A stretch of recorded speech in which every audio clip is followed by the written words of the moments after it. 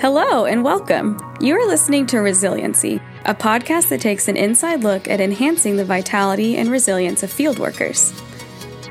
From experts in member care to frontline field workers, our guests will bring you their experience, their lessons learned, and always something practical you can take away and use to increase your resiliency in cross-cultural life and ministry. Co-hosts Silas West and Steve Finley are just one part of an ever-growing and strengthening net of member care in the Antioch movement. They want to see Matthew 24:14 happen and do everything they can to help field workers have the kind of resilience that enables them to make it for the long haul. Resiliency listeners, we want to welcome you back to another podcast episode, and we are thankful for Micah and Kara and that they're willing to be a part of the podcast with us today. So welcome. So Micah and Kara, tell us a little bit about yourselves and maybe why are you here in this room, other than the fact that Steve and I asked you to. Right. Well, we served with Antioch in the Middle East for 17 years. We've been back for a few years now, but definitely it's been quite a journey, so for sure. Yeah, we moved over pretty fresh out of college and early married. We were in the States for about 2 years after we were married. Moved over with a 6-month-old and a 5-year plan. A 5-year plan? Yes. That turned into a 20-year, or nearly 20-year plan. Yes, yeah, the 5-year plan on the whiteboard. And we were gonna be done. We were gonna get it done. Like, we had a 5-year plan to accomplish our goal, and then, move on to the next thing. If you don't mind me asking, what was your goal? A church planning movement. Okay. Among Muslim background Arabs. So that was going to happen in 5 years. It was going to happen in 5 years because we knew best how to do that.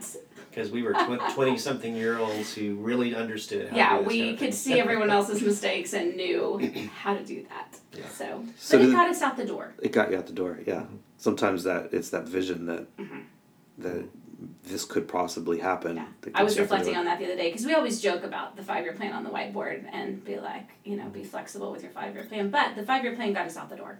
That's good. Yeah, and it really, I think we, at that time, didn't, I mean, who does, really? At that time, we didn't have even the concept of what that's going to look like or how that would work out in practicality. But we had a lot of zeal, and that really, as Kara said, that helped get us out the door and propel us out. And then, after that, we just kind of had to put our feet on the ground and figure it out from day to day. Mm-hmm. And there was a lot that we did not know, but I think there's many, many days where we were like, okay, well, we don't know how to do this, but we're just going to ask God and just see what He says to do next. So. Yeah. What were some of the most challenging aspects to those 17 years? Our first 3 years on the field were really difficult in terms of we hit challenge after challenge after challenge. In 3 years, we evacuated 3 times for various different things. And, there's a lot of challenges that didn't involve crisis, but I would say for sure the first 3 years we ended up in what was not a war zone when we moved there. We lost a child in those first 3 years. 9/11 happened, and we were living in the Middle East, in the city where all the celebrating that got broadcast around the world happened. That's a whole another story of what actually happened there. And then it became a war zone, and we ended up having to evacuate and leave for good. We didn't know it was for good at the time. So that season of just crisis after crisis after crisis was definitely a challenge. In the midst of language learning, having kids, and then learning to live as a team, learning to live in community, all on top of each other. So I'd say for the other 13 years, there were other challenges in terms of kids and them thriving and still living in community on team was challenging. But I would say probably the crisis on crisis on crisis initially it was hard. Yeah, to say the least. I think those first few years where we're trying to learn a very difficult language we're living in a city that has, very, very few English speakers. I think I could count on one hand the number of English speakers that we had in a city of 150,000 people. And we're there, and full immersion. A lot of people who were in our line of work, were able to go to some kind of a language school or something like that, and we didn't have that. We could have gone to a language school, but we said, yes. No. Language school in the Easy City is for pansies. We're going to go get immersed and find a language tutor. So we did it the hard way, but it worked out. Because we ended up being, all of us on that first iteration of our team ended up being excellent Arabic speakers, and it enabled us to get immersed. But I'd say as well, though, those first 3 years, a lot of the crisis that we went through was definitely those external. The business that we started getting the door blown in and used as a sniper nest for a while. It was literally in the middle, having to put mattresses up around our windows, and all moved to the middle of the house because there was firefights going on around our house, and just a lot of just really crazy stuff that I definitely did not sign up for. And honestly, we at times we were like, we almost felt like, when we first moved over, it was, oh, this is going to be great. We're in. There's been a peace treaty signed. There's everything's good now, and things are going to continue to be good. And we were on the front end of that, and things rapidly deteriorated. And that was definitely, we would not have probably chosen that, but we got in the middle of it, and we had to every day figure out, God, how do I say yes to you today? About where we are now. So I'm assuming that those things in the first 3 years were not in the 5-year plan. No, they were not. Absolutely not. They were not on the whiteboard. Okay, not on the whiteboard. So that brings me to this question: if that's what your first 3 years looked like, how did you not only complete the 5 years that you signed up for, but then an additional 13 years? I think the thing that we kept coming back to was, we have not yet seen what we came here to see, and that was the thing that we had on our hearts, a very clear vision, and we said, this is what this needs to look like. There was very many points where we said, okay, are we done? Can we pack it in now? Are we? And every time we would take it back to the Lord and say, Lord, are we done? Or is this it? Is this the end of the road? Do we need to pack it in? And the answer kept coming back. You haven't seen it yet. There's more. There's and that I'd say that's the thing that kept us for the next 13 years as well, was that we hadn't seen the completion of what we left in 1999 to see. So hearing the word of the Lord. Yeah. Going back to Him and hearing, okay, what is the word for this season that we could stand on? Yeah, that's true. Yeah. Yeah, we would actually take, Kara and I deliberately would take retreat times where we had reached kind of almost a crossroads point, or we recognized we were reaching a decision point where we would say, okay, I need to get out and I would actually take day or days to go out into the wilderness, literally sometimes, to go camping or something like that, and just try to hear God as long as it took, to say, okay, God, and if we didn't have that, we did not thrive. If we didn't have a word to stand on for the season we were in. I actually marked 2 things in my journaling of what are the mistakes that we made that almost brought us home, and that was one of them. There was a season where we didn't re-up.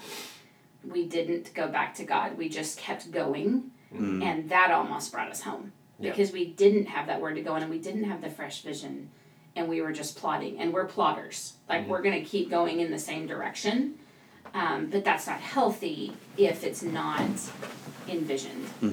In every season that we did thrive, we had a word to stand on. God said, stay. God said, go. God said, go back to the States for a year. God said, whatever He said, we could stand on that. Yeah. And that was actually true no matter what the external circumstances were. If no matter how hard things were externally, if we had that word to stand on in that season, that living word that we had for that season, then it was endurable. God gave us, the ability to endure. And the peace in the midst of some really crazy external circumstances. That's right. Yeah. And cookie dough. And cookie dough. Cookie dough. And Lord of the Rings movies. Yeah.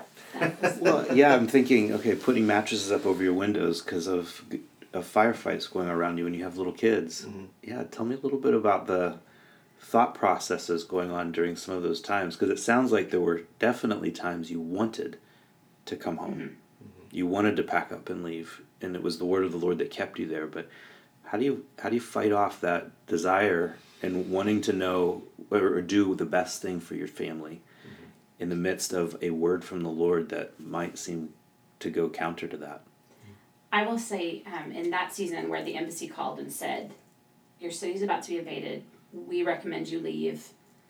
You're not our problem if you don't leave. They essentially said, you're on your own. Yeah. If you decide Like, to stay. we're not coming in to get you. There is no helicopter. Very clearly, because after a certain other event that had recently happened, there was a lot of blowback, and they were saying very specifically, we are not coming in to get you if there's a problem. I kind of feel like I got a cheat on that season, because when we waited on the Lord, go or stay, and God said stay, I heard Psalm 121:7, the Lord will keep you from all harm, he will watch over your life. We did not have that in every season. That is not a given when you go overseas, that you won't be harmed, that your children won't be harmed. But in that particular season of months, I felt like God gave me the promise that he was protecting us from harm. At the end of that season, we had a very clear word from the Lord, a prophetic word from the Lord. The cloud of grace is lifting, and it's time to leave. So I felt like that was the end of that word. But in the midst of hearing, rockets go over our house, and I mean, there was tension, and we felt it a lot after we left. Like, we still... So like coming down from that, yeah. Yes, coming down from that, there was tension, but in the midst of it, even when it was like, okay, there's a bomb hitting and the house is shaking, there was a sense of peace because I had that promise from the Lord. And I'm very grateful for that. And so I stood on that, and that helped me to get through the days. Yeah.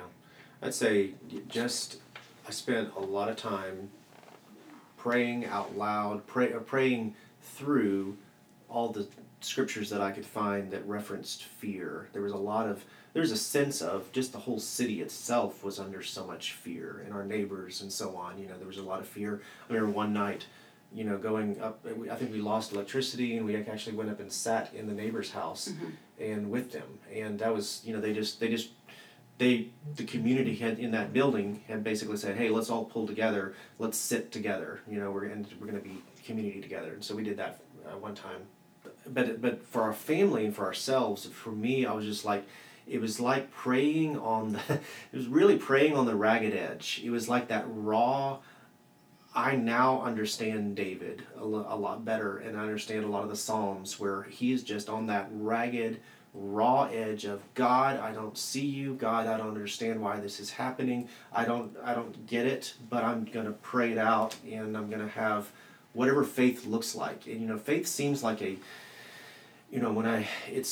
becomes less of a nice idea that you believe in, and more of you're this person out there that I'm crying out to, and I may not even fully hear everything that's going on, understand or whatever, but I'm placing my trust somewhere here. This is all, you're all I have, and one of the scriptures, I would land on again and again was like, whom have I in heaven but you, and earth has nothing on it I desire besides you, and that you're all I got. Where else can we go? You have the words of life. Those kinds of desperation moments. And anyway, so I think that was something that sustained us, and I'm thankful that in that season our kids were on the younger end of things. So I think they didn't fully process everything that was happening, at maybe at an emotional level, but maybe not at I don't think any of them remember those days. Yeah, I mean, they were 3 and less than 1.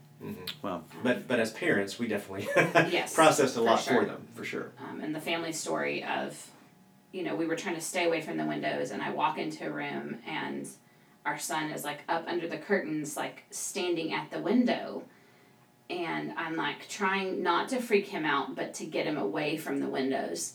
And I'm like, so what are you doing? He's like, I'm listening to the balloons pop. And I was like, okay, those are bullets, but we're not gonna, we're not gonna address that. We're just gonna real calmly come away from the window.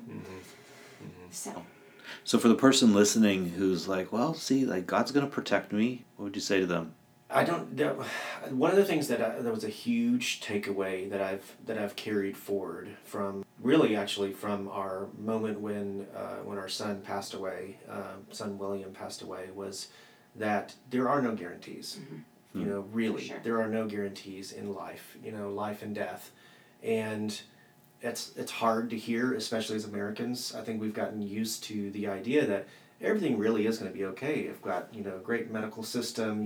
We almost have almost a blasé attitude about, and I mean, or this idea that death is not really going to affect us, or suffering may not affect us. Personally, I can get out of this. If that makes sense. Yeah. And I think at least until we're 78 or above. Right. Exactly. Right. And my word, as hard as it is maybe to hear, is there are no guarantees for sure, except that God is good. And that is, and I don't mean that at all in a flippant way, because I can say that on the other side of a lot of suffering and a lot of death that I've seen either for ourselves or for others.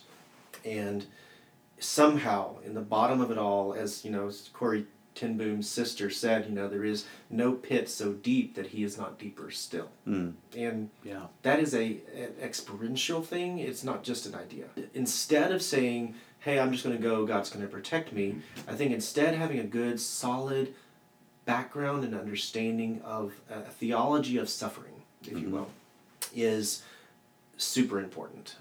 It's not just important, it's vital. And that's where I would want to land on that, is I'll say this, one of the things that helped me personally, obviously, was our personal experiences on the field that were shaping, but even going into those, I grew up on the mission field myself. My parents were missionaries in Africa, and we saw that, people in West Africa where we lived, they suffered, they knew death, they were very intimate with it. And yet they were also a joyful people, and they had it in balance. They understood what suffering was, and yet they also had the balance right of the Christian life and understanding how all that works together. So, yeah, the understanding that God is good, and the conceptualization that God can be good even in the midst of loss is vital. That theology of suffering. It's a gift that I felt like God gave me the night that we lost our son. I remember sitting on the curb outside the hospital. We were waiting for our teammates to come pick us up because we shared a vehicle. And just this weight of, I know that God is good. And at the time even, I remember thinking, that is really weird thing to be thinking right now. Like, that's not a normal thought to be having when I just lost a child. And it was very much, God gave that to me it's a great at that point. Absolutely. Because it did not come from the circumstances. It did not come from, and that's the word that I stood on more than anything in the next season, because all of this with the war zone all happened after that, is it was not something I conjured up. I didn't manufacture it. He gave me that gift of just, I know that God's good, and I know that he loves me, and I know that he's good. It was right before the season when the song, the Blessed Be Your Name song came out. And when that song was, when they introed it on a Sunday morning, we were here in the States, and I was like, that's it.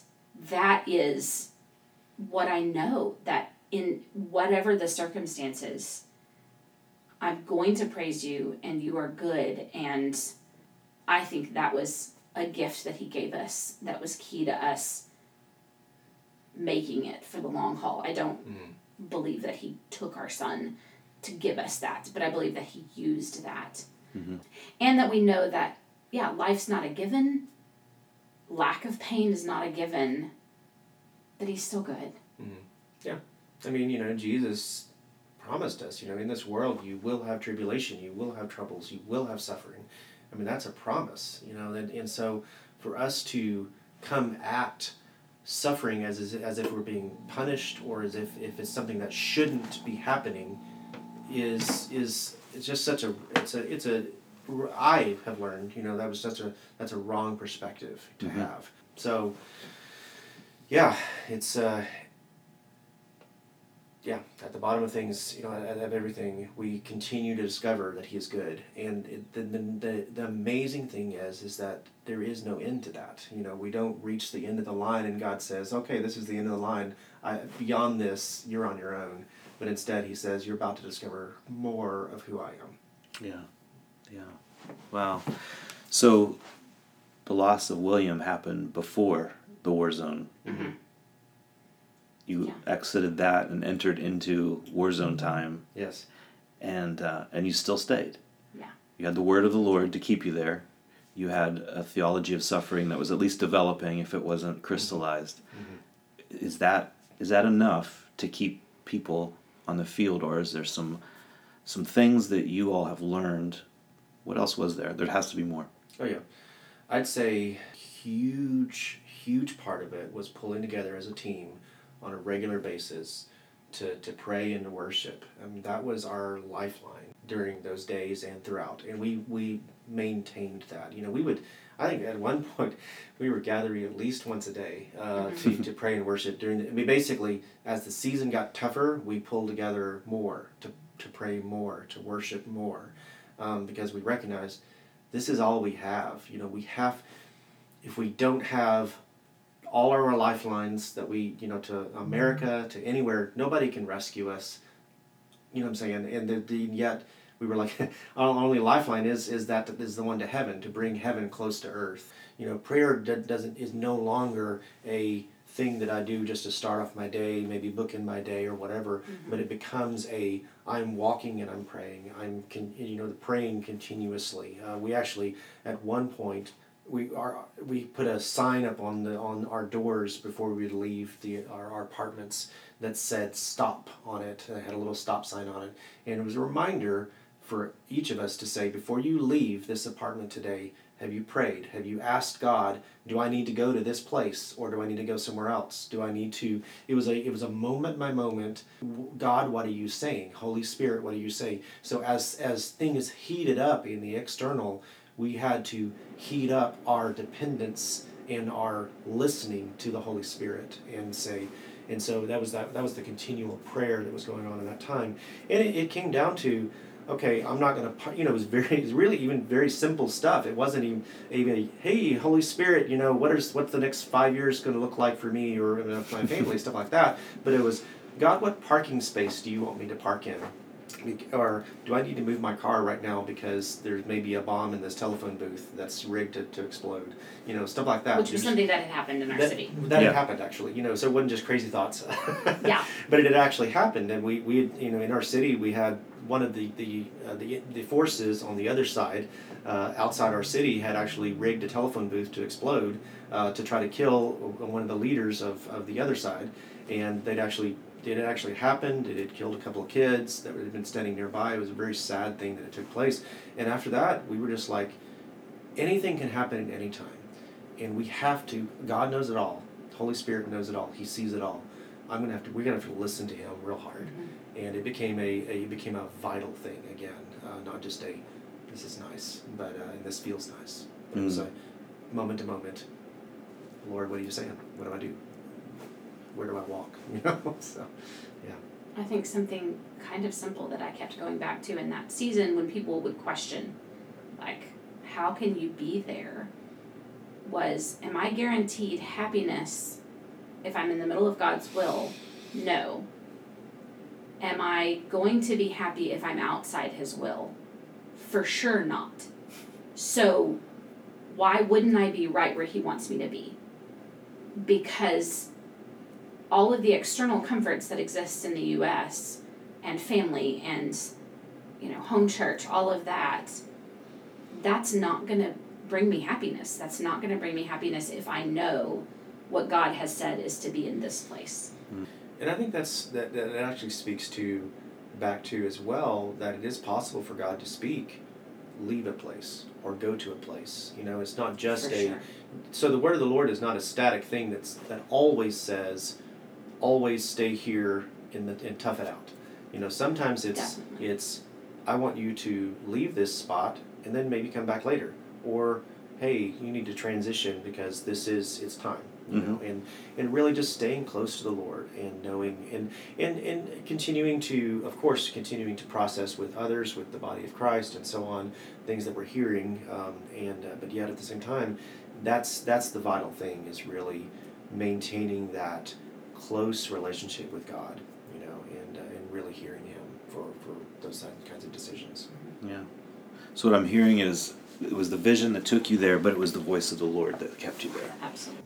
And I would say in some of the later years, there was, we came back to the States on a regular refuel, and did some testing with one of our kids, and yes, what we were concerned was true. We have an autism diagnosis. Okay, God, what are you saying? Mm-hmm. And I mean, I know in that season I was kind of surprised, not the first time, but I was surprised that God said, I want you to go back. Mm-hmm. And we were like, okay, that doesn't make sense in the natural, but we'll do what you say. Spent a really intense year and came back the next summer, got a autism diagnosis for a second child, and then the word of the Lord was stay for a year, after a lot of counsel as well. And then at the end of that year, where all of our kids were thriving and we got some more intense therapy for both the boys, it would have made a lot of sense for us to stay at that point. And God said, go back.